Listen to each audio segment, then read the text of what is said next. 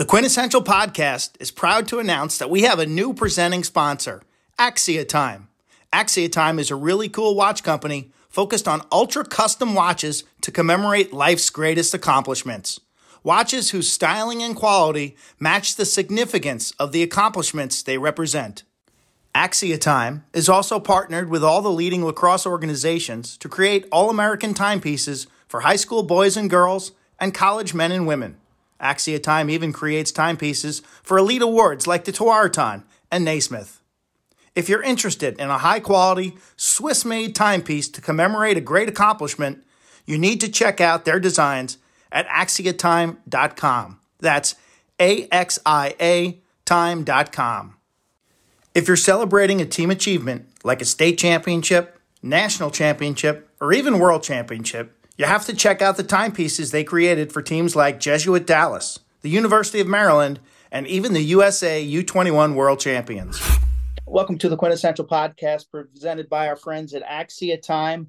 John Canaris, former goalie at Penn, former goalie and great wrestler at Baldwin, so kind to sponsor our program. And if you're a championship caliber team, really recommend getting a watch instead of a ring. I'm a big fan. Ryan Boyle, as we welcome in ESPN's Ryan Boyle. I'm a big fan of watches over rings. Like, I got a ring hiding up there somewhere. Every 10 years I go look for it. I'm like, I hope I didn't lose it. I don't know when I've ever worn my rings, so yeah. I think you're onto something here. Yeah, we have rings. They're gathering dust, and hopefully in our moves, whether it's from New York to Baltimore or whatever, our moves in our lives, that we don't lose our championship rings. Yeah, now that you bring it up, I'm kind of like, where are they still in the sock drawer? Are they I had them in the office for a bit, so now I'm feeling anxiety about making sure I know where they actually are. Yeah, cufflinks and rings to me are like, I lose them constantly. Yeah. Tell me about New York City, man. I just went to the New York Post just to check on what was going on in New York. I used to love reading the Post when I was in college. It seems like it's still summer, man. Still summer in September. Oh, I mean, it's super, super hot right now. But right now, baby, it's U.S. Open time for me. So that's I went on Friday. I hosted a bunch of people on Saturday, and I'm up most nights watching, just hoping that a game or a match isn't, you want the 5-setter thrillers, and then when they happen, you're like, I gotta go to bed. But I stayed up last night for the Shelton Tiafoe 4-set. It was just electric, and that kid is lightning in a bottle. But yeah, New York right now for me is like, it's U.S. Open time, baby. So two things. I got a house. Terry here loves tennis. And so it's like, it's on our TV. Honestly, it's like this event never ends. It's on for 2 weeks. It's great. And then, we went to the U.S. Open before the initial MLL championship game back in 2001, which was played on Labor Day. Bob Carpenter, myself, we sat in Andy Roddick's box with his agent. There was some kind of connection between the MLL sponsor and Andy Roddick. And I remember we watched the women's semifinals. I believe it was either Saturday night or Sunday night. One of the Williams sisters was playing, and we had an awesome time. That was the first year of the MLO championship, which was up in Connecticut next to a jail. When the Lizards with Paulie Gates scored like 27 goals and they won the first championship. Amazing. Yeah, and as much as I love Ash, the kind of floating around the grounds and going to some of the smaller courts is really kind of where it's at. I watched the Tiafoe the round before this one at Louis Armstrong, and part of me, and it was a great match, but I was like, hey, there's also this kid Shelton playing. Like, should we maybe go check that out? And now I'm kind of kicking myself, but hindsight 2020.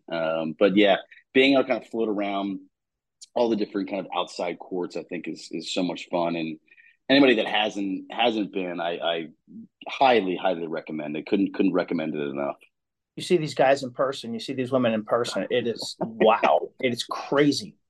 It's crazy, and the intimacy of just some of those smaller courts, you can get so close, and the energy, they feel you, and if you get really on the outside courts, you're sometimes you're like, is that like so and so's like mom or dad? It's that kind of intimate, and just kind of such a small scale, which is I think super fun.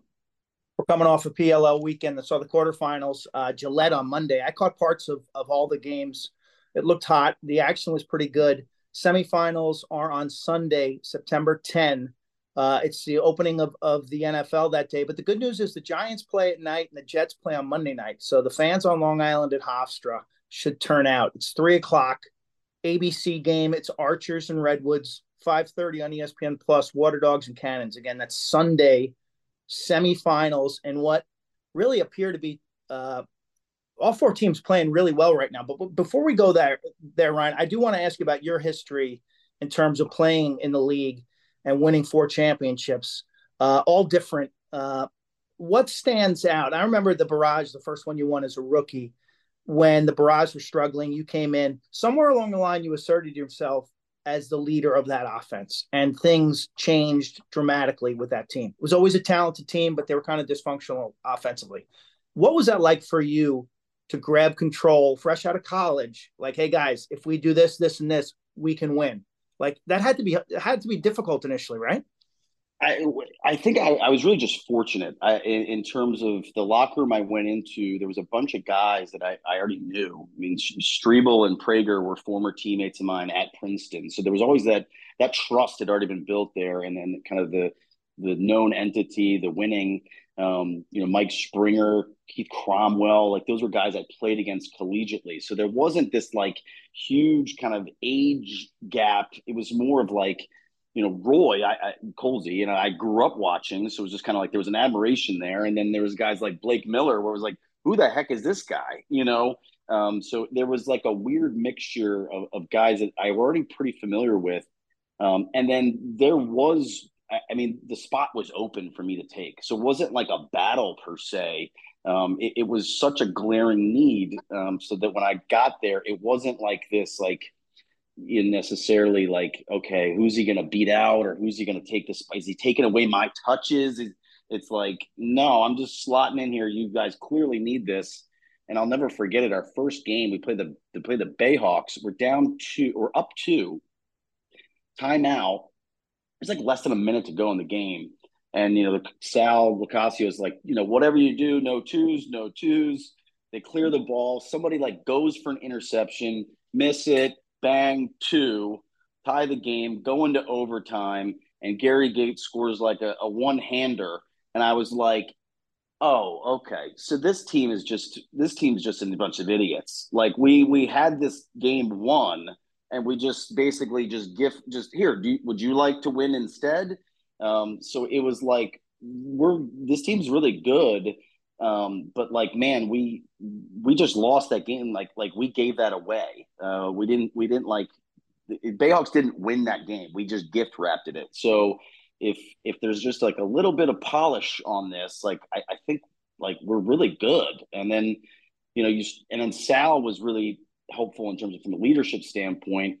He would say things so that I wouldn't have to say them. So if I was kind of owning a matchup or felt really good about a matchup, he would at halftime would kind of like be like, look, why don't we just get the ball to him? Like if you draw a slide, get it to him. If we don't know what we're doing, get it to him. Like, and so he was really helpful in just in terms of not only my confidence, but also just like empowering me and being very direct to my teammates, in terms of like what the plan was. And then like anything, you start winning, and then then it kind of picks up some momentum and picks up trust, and it's like, okay, maybe this kid, we should trust him a little bit more. But I'll never forget that first game, because it was like, I don't really like. I'm not accustomed to losing games like Yeah. this. Like we have this one. Like what are we doing? Like No, you guys did have a very good team, and I remember I was extremely critical of that group early in the season, particularly, and it came back to, I don't know, haunt me, but I knew there was more there than the way they were playing, and obviously your insertion into the lineup led to that run at the end of the year in the championship. 06-07, I remember from one of those out in LA, the Strebel Colsey show. That one game to me was it still remains the most amazing midfield production game that I've ever seen, at a yeah, high level, in a high level game. Yeah, it was like there's nothing else to say. It was just they were so dominant. No team really had an answer for them. And Canabine, in terms of his revenge too, coming off Team USA not playing, you kind of couple that. I think that sometimes gets a little overlooked, but you couple his dominant performance against Jeff Schneider, specifically in the championship, and yeah, like Matt Struble, that he was the best player in the world. Just in that, it was just like there's nothing that can stop him. And then you combine him with Roy, their ability from range, and it was just like really just kind of offensively, just we're gonna ride them and kind of get out of their way. Like the first championship of the Barrage was like, okay, let's just trust our defense. Let's put them in a good position. Like they're gonna win this game if we don't if we don't give the other team opportunities. But Roy and Streves, like those two, like it was just like, yeah, like they were just seemingly unstoppable. And then your last championship with the Cannons played in Annapolis during Hurricane Irene, which was the most bizarre weekend that I've ever been involved with. You guys won 2 1-goal games, I think. Close one in the semi, and then a close one in the finals. So a lower scoring kind of game, a 10-9 game, I believe. Yeah, And I remember that just the conditions were so bizarre that you really couldn't trust anything. yeah. In the semis, the Bayhawks got out to a pretty sizable lead, so we kind of battled back, finally tied it up, and it was just kind of like one of those things. Like I remember talking in the huddle and just kind of resetting everybody because so often you use all your energy up in the comeback and you don't have enough to kind of get over the hump.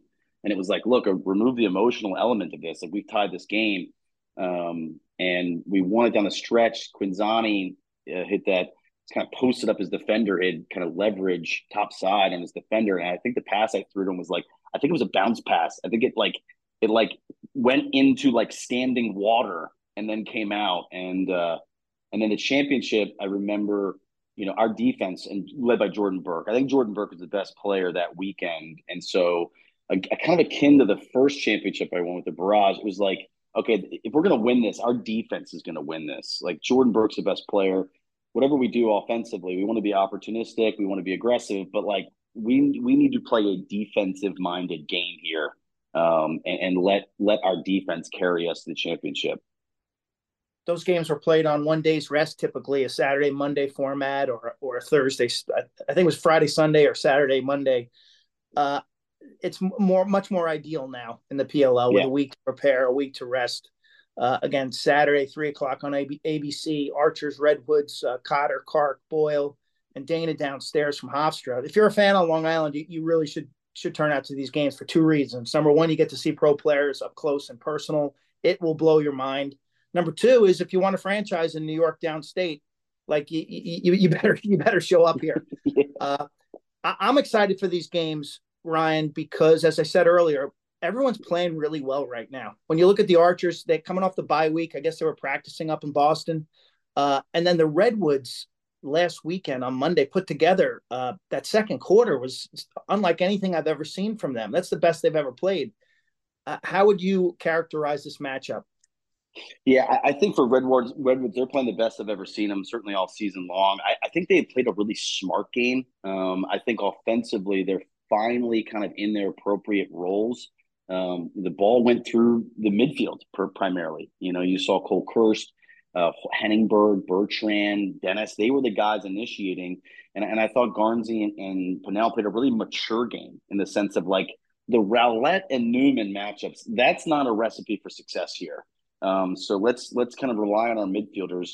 And then Wes Berga decided to short stick, and he was kind of the guy that obviously was the kind of benefactor of them offensively in their ball movement. You look at them kind of early in the season, not great passing, terrible turnovers, and now the last 4 or 5 games, 3 or 4 games, they've been 250 passes per game, which would eclipse the Cannons, which is kind of led the league in passes. And what does that stat mean? Like, is it could be all for naught if nothing happens, but like ball movement, player movement has always been the struggle for this Redwoods team Yes. offensively.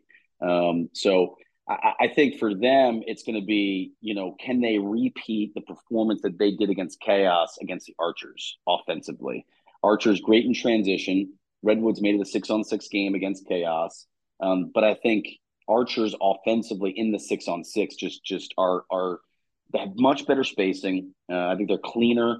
Tom Schreiber is a whole different matchup. They got a lot of problems, a lot of problems you gotta figure out, and I think that's gonna be the key for Redwoods is defensively. Can they keep it 6-on-6? They just saw a whole whack of picks with Chaos, but I think the precision and spacing with Archers is just on a higher level than what Chaos do offensively. Yeah, and Tommy Schreiber is really the main guy there with 17 assists. I think he's a former high school quarterback, like yourself, like Jared Bernhardt, like Matt Danowski, like Logan Wisnauskas. And there's such a, I mean, you describe it. I didn't play the position, but you were really an effective high school football quarterback. To me, it's about eye control. It's about being able to look one place and have the body operate a certain way, whether you're running the option or reading a defense. What do you see as best benefit? Like, because Schreiber does that when he dodges. You know, he's got he's being covered by a guy. He sees the double, but his eyes are really on the two slide. It's being able to look past the double team. So once you identify the double team has occurred, whether you have the ball or you're off ball and receive it, there's really a very minimal difference in terms of basically behind the play is a zone. So because that guy slides, you have an advantage numerically. There's not a whole lot of difference between that and your reads when you do a drop back or a play action or a rollout pass and you're throwing it against a zone coverage. It's what are the soft spots in the zone? Who is responsible for certain spots defensively and offensively? Can we get to those soft spots and put guys in compromising situations? And I think Archers, back to the spacing point, they do such a good job of that in terms of identifying those lanes and putting those defenders in compromising situations. And then Tom, like if we're going to pull the quarterback thread, like Mahomes, he can throw all these different angles, and his ability to manipulate a defense with his head, with where he's looking or where he turns his head, that those movements can subtly manipulate a defense, and then his arm angles and passing angles exploit lanes that frankly sometimes you don't really see exist. Yeah, his ability to forecast player movement is next level. How do you teach, Ryan, with your work at Trilogy Lacrosse? How do you teach young folks to get their eyes up off the defender covering them, get their eyes off the double team, and to see the field better that way? Yeah, I mean, part of it is doing it from a skeleton standpoint with, just cones and making sure that the footwork, obviously kind of mimics what it would look like without a defender. So the footwork, the stick work, the head, you're working on everything without a defender. And then creating scenarios with a defender that are kind of spoon feeding what an offensive player would see. So, for example, instead of starting a one-on-one at X with nobody else on the field, can you start those one-on-ones on different spots?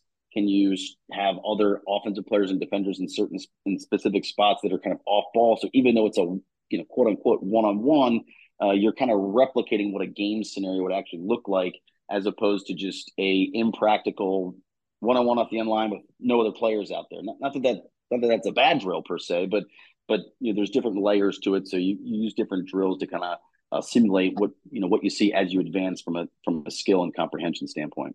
Rehearsing reads.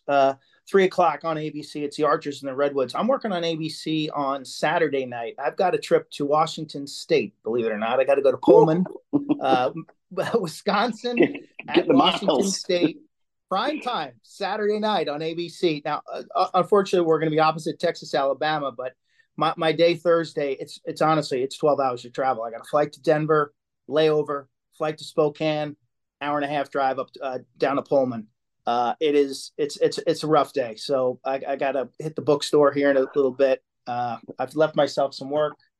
Coming home, I'll have the app fired up and I'll be watching you guys on Sunday afternoon. One question before we move on to the second game about the Archers defense. Graham Hossack, unbelievable. The guy's just, I find him as dominating a pro defender as I've ever seen. He just can totally annihilate his man.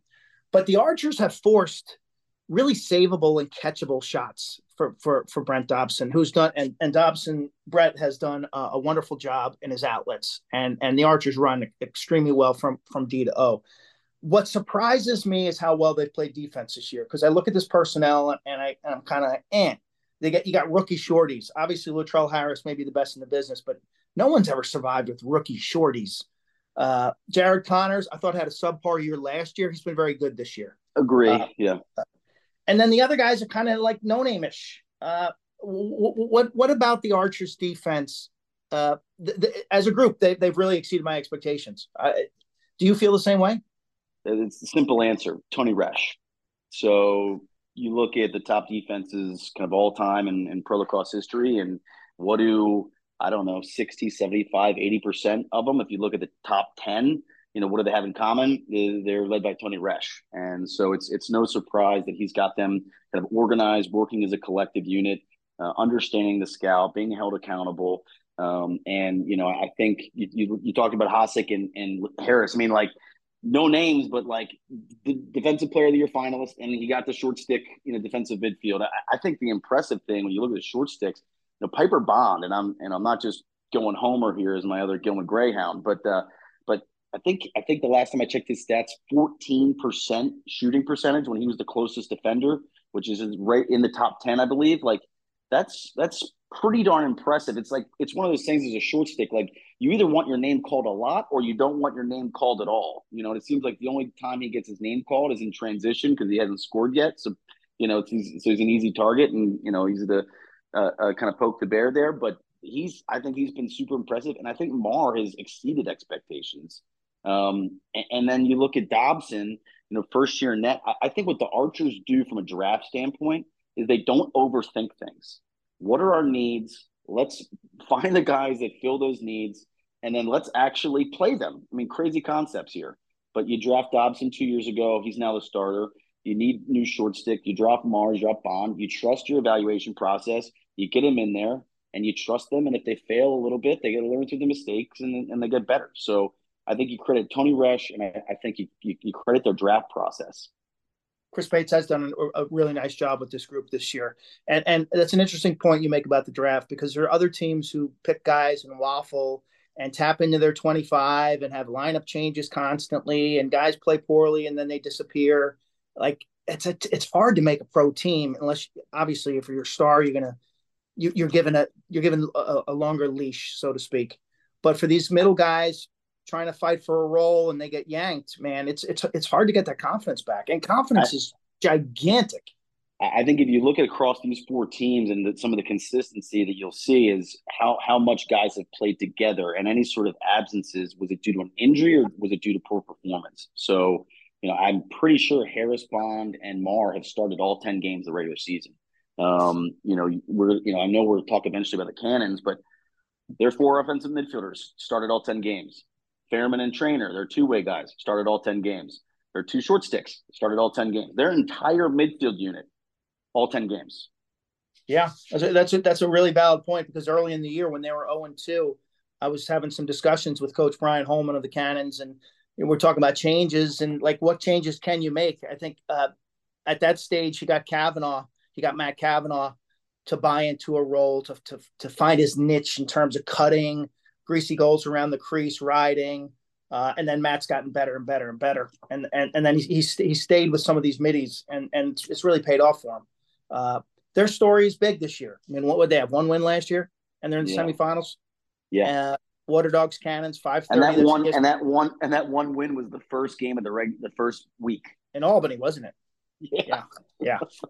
No, I remember talking to when Coach Holman told me that Lyle Thompson wasn't coming back.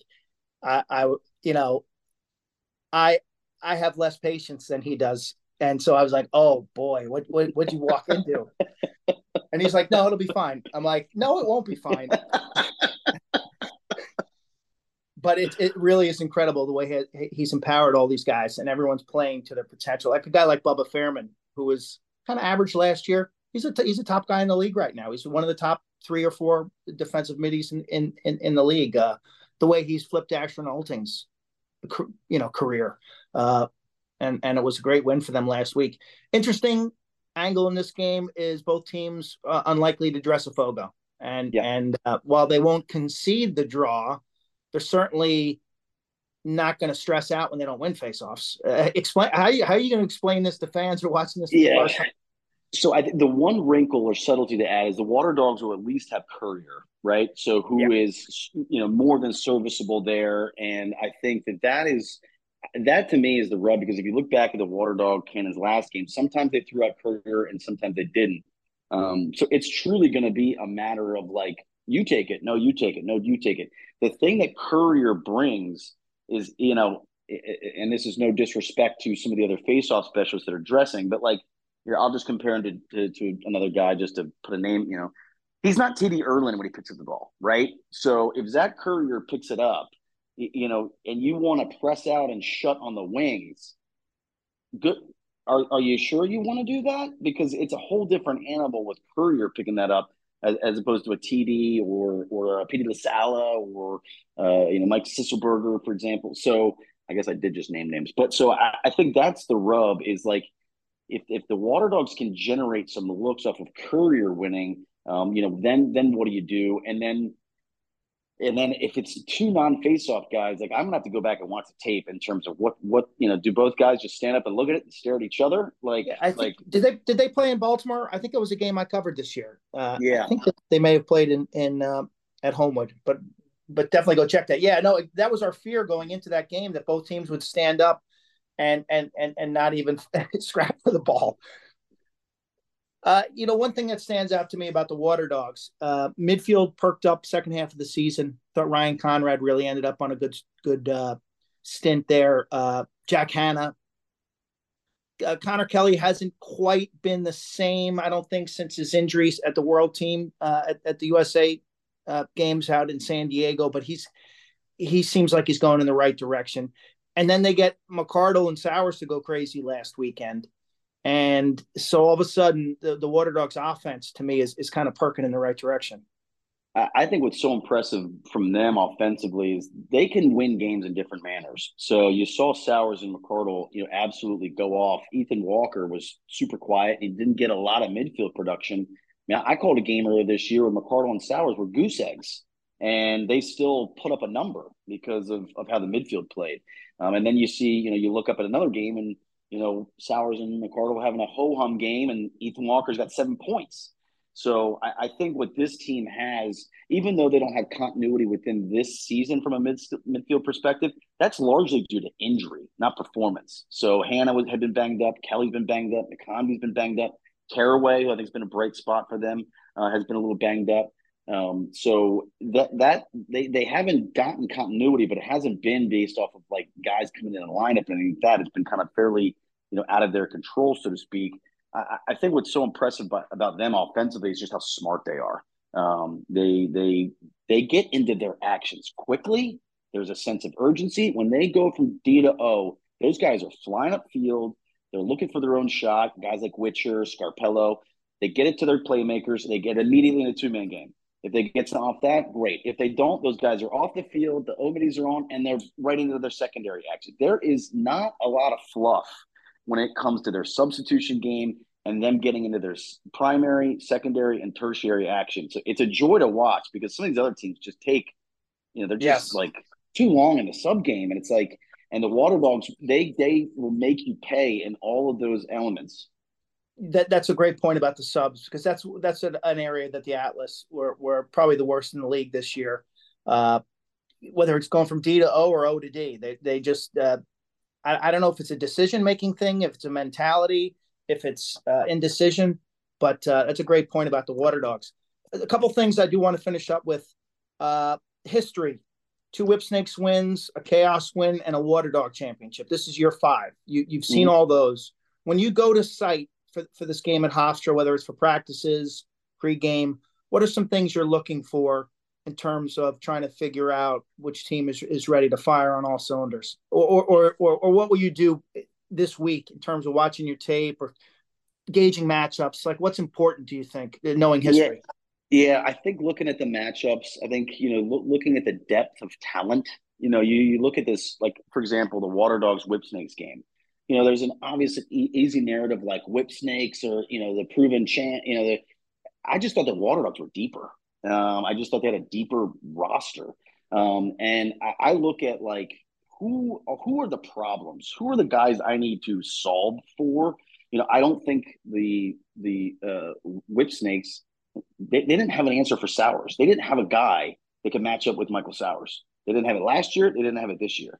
So who's that guy? Who's going to be the guy? What is the answer to Tom Schreiber? You know, for Redwoods, like Owen Grant is now a problem. So Yeah. what am I doing in my preparation, for him? So I think in terms of my prep and as I look at things is like how well has each team identified what they truly need to beat, what they truly need to stop on the other team. What does that plan look like? And then what does their plan look like in terms of maximizing their matchups? And that's where back to the Redwoods game, I just thought they played a really smart offensive game. Pinnell didn't even he dodged on Rowlett, I think, once. Ryder Garnsey didn't even go at Newman. Not that that's his game anymore, but no, like they knew what they were doing in terms of their plan offensively. They knew what they're doing in terms of their plan defensively, and they executed it. I thought they played a really smart game. The pro game is all about matchups. It really is, compared to the college game. And the one thing I'll finish off on there, like last week watching the Atlas struggle with Asher Nolting. This is an Atlas team who had 2 first-round draft picks. They chose 2 defenders. Neither are number 1 defenders in this league. Both are very good players. Both are great teammates, and both will play in this league for a long time. But you can't pick a defender in the first round if he's not going to be a number 1. And in my eyes this year, there was only one of those, and that was Owen Grant. Maybe Bowen. But Grant, to me, was the guy you had to pick. And think about what the Atlas looked like if they had Grant and then they went for an offensive player, a Matt Campbell or Tucker Dordevic. It's a different Atlas team. So people kind of poo-poo the draft. You don't win with rookies, but you set up an awful lot with the way you draft. Yeah, Owen Grant was my favorite defender coming out. I might have been a little bit biased. Got a chance to call one of his games at Delaware, but anytime you're like using a comparison to Brody Merrill, even if it's not a fair comparison, but like if your player comp is Brody Merrill, Did you do his Duke? Did you do the? He was on TV against Duke. I saw. Was that a I game you called the did or not? Hopkins. Okay, so You he was the must have best. not Every wanted time you me turn on the tape, he was the best athlete on the field by far. Like by the far. Duke, and when I saw it against Duke, I'm like, wow, he's making Brennan O'Neill look like pedestrian. He's making these Duke middies look like average athletes. And you walk up and you see these guys from Duke, they're monsters. So And he's a whatever, guy. I think he's an all-star in the future.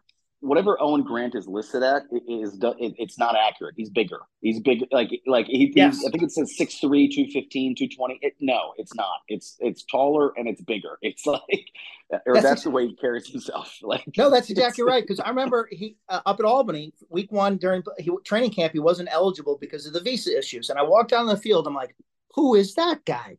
I'm like, and like, there's no way that's Owen Grant. I'm like, wow. I was like, that must be some football player who's here, for Giants training camp or something.